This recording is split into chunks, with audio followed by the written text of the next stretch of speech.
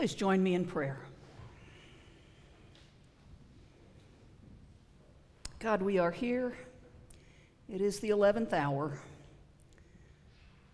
We are waiting for the Christ child, but we always fear we haven't done enough. And so we thank you for your promise that in your eyes we are always enough. By your grace, we are always enough.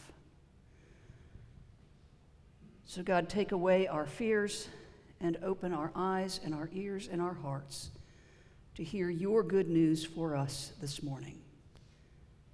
We pray in the name of the coming Christ child. Amen.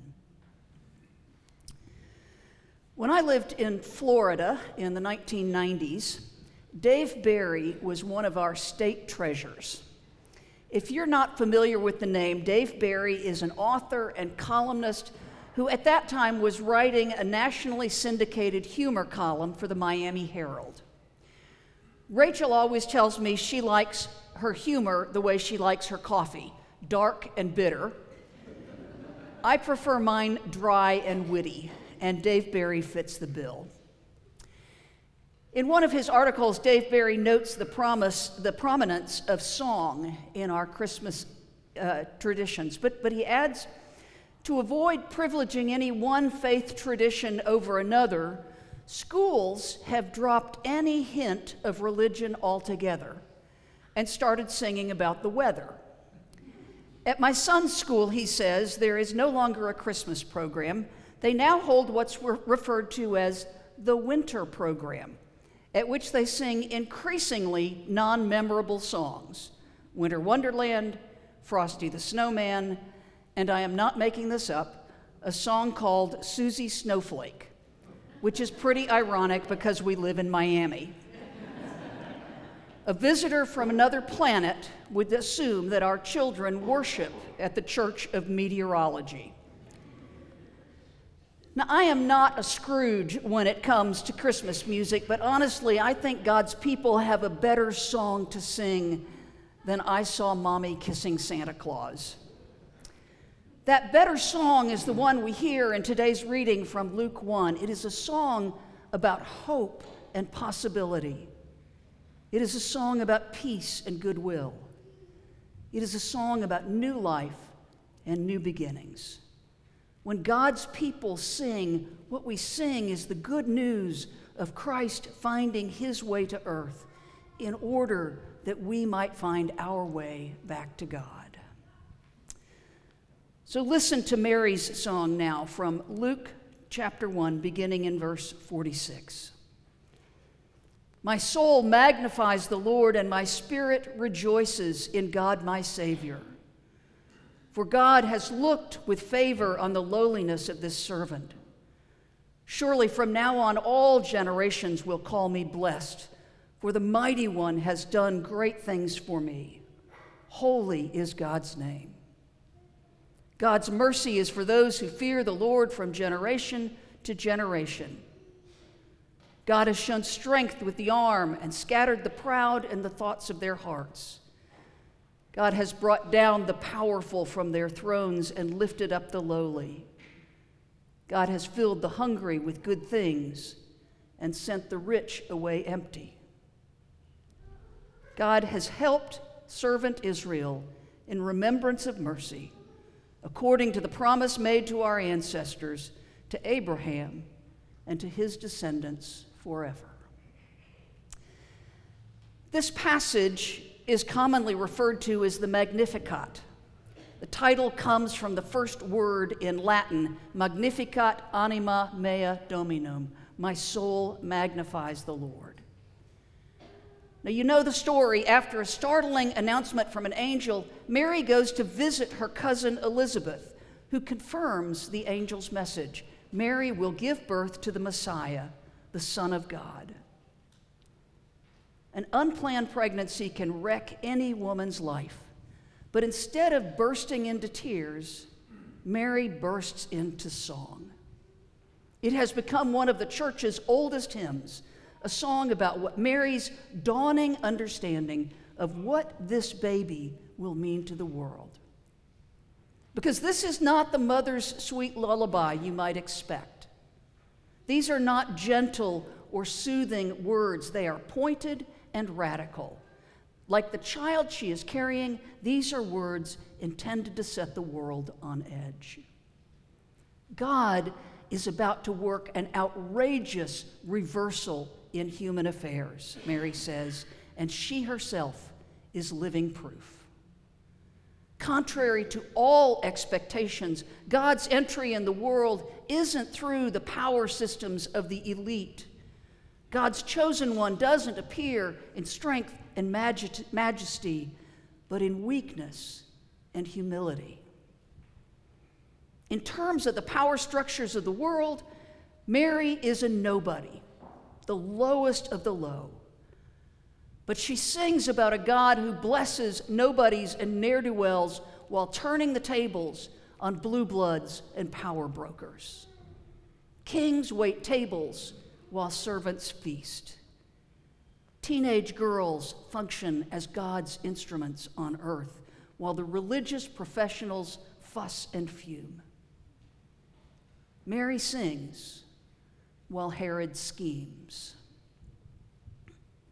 Now, no offense to the poets or artists or novelists among us, because I have great respect for all those forms of expression, but in this case, I think it matters that Mary sings. The singing is the point. Now listen, I like Broadway as much as the next person, but when you think about it, isn't it just a little odd that characters in musicals just regularly bust out in song? But sometimes that's the only way, or at least the best way, we can express what we're feeling. Sometimes good news can only be communicated through song. Picture yourself around the family table singing happy birthday to a beloved grandpa. Grab the hands of those on either side of you for the Lutkin benediction after a Maryville College choir concert. Imagine putting your hand over your heart for the Star-Spangled Banner while the Blue Angels fly overhead. Wipe a tear from your eye as you link arms and join together in the Vanderbilt alma mater. All right, or Rocky Top or the Tennessee Waltz after the Vols beat Alabama in Neyland Stadium. Same thing. My point is, something about singing connects us to one another like nothing else. I want to go back to Dave Barry for a second. I think he's exactly right to pay attention to the role singing plays in our holiday traditions. I selected the hymns in today's service because they are all literally singing about singing. Our choir can tell us something about that. They'll tell you that when you sing, you want to stand up straight so you can get full extension of your lungs and your diaphragm. Occasionally, I invite people to stay seated for a hymn, and the choir grouses about that behind my back. I know why. When you sing, you put your shoulders back, you hold your music out in front of you, and keep your head up. It's not like your hymnal is a shield to defend you, and you're certainly not singing to it. You sing over it, and you glance down at the words if you need to. But you sing out. We sing in worship because singing is not a spectator sport. It is a team sport that involves our whole bodies, mouths and ears and lungs and vocal cords and cardiopulmonary systems, literally worshiping God with heart and soul and mind and strength. And so that all makes me wonder what Mary's song sounded like that day. The Magnificat, these lyrics have been set to music thousands of times since then. But what did it sound like that day? What's the tune? What's the tempo? What's the timbre of Mary's voice? Does she sound like Maria singing "I Feel Pretty" from West Side Story? Had Beyonce been around in the first century, I wonder if this might be Mary's version of All the Single Ladies. Or in an earlier era, I Am Woman. Or Whitney Houston's I Will Always Love You. Maybe you're picturing the Warvie Gals from Oh Brother, Where Art Thou singing Angel Band. As for me, I want to believe that Mary sounds a lot like Carole King. Grounded, solid. Think about it. Carole King is Jewish. She's smart and she's funny. And she feels the earth move under her feet. Because however we want to glamorize or idealize or romanticize the birth of Jesus, Mary knows that this song is not child's play. She knows that this baby is going to turn the world upside down. The very prim and proper Scottish theologian and biblical scholar William Barclay calls the Magnificat a lovely poem full of dynamite. Mary's song puts the powers that be on notice, which means that it's a song of shocking news, but it's also a song of good news. Good news for the proud and powerful who will be relieved of their swelled heads. Good news for the hungry who will be filled with good things.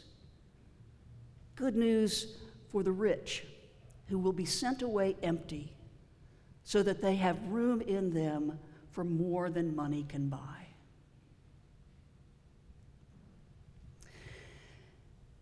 In 1977, Dolly Parton recorded Light of a Clear Blue Morning. It came at one of the darkest moments of her life, professionally and personally. She had been sued by a friend and former musical partner for $3 million, which was way more than she was worth at the time, and she just got slammed in the press. And as she was coming to the end of that struggle, she wrote about having hope in a life beyond the darkness. It sounds to me like Dolly's song is just an echo of Mary's. It's been a long, dark night, and I've been awaiting for the morning. It's been a long, hard fight, but I see a brand new day a-dawning, 'cause I can see the light of a clear blue morning. I can see the light of a brand new day, and everything's going to be all right. It's going to be okay. I don't need to tell you what a flaming hot mess the world is right now. But I'm taking my cues from Mary and from Dolly. God's mercy is for us. And it's going to be okay. Amen?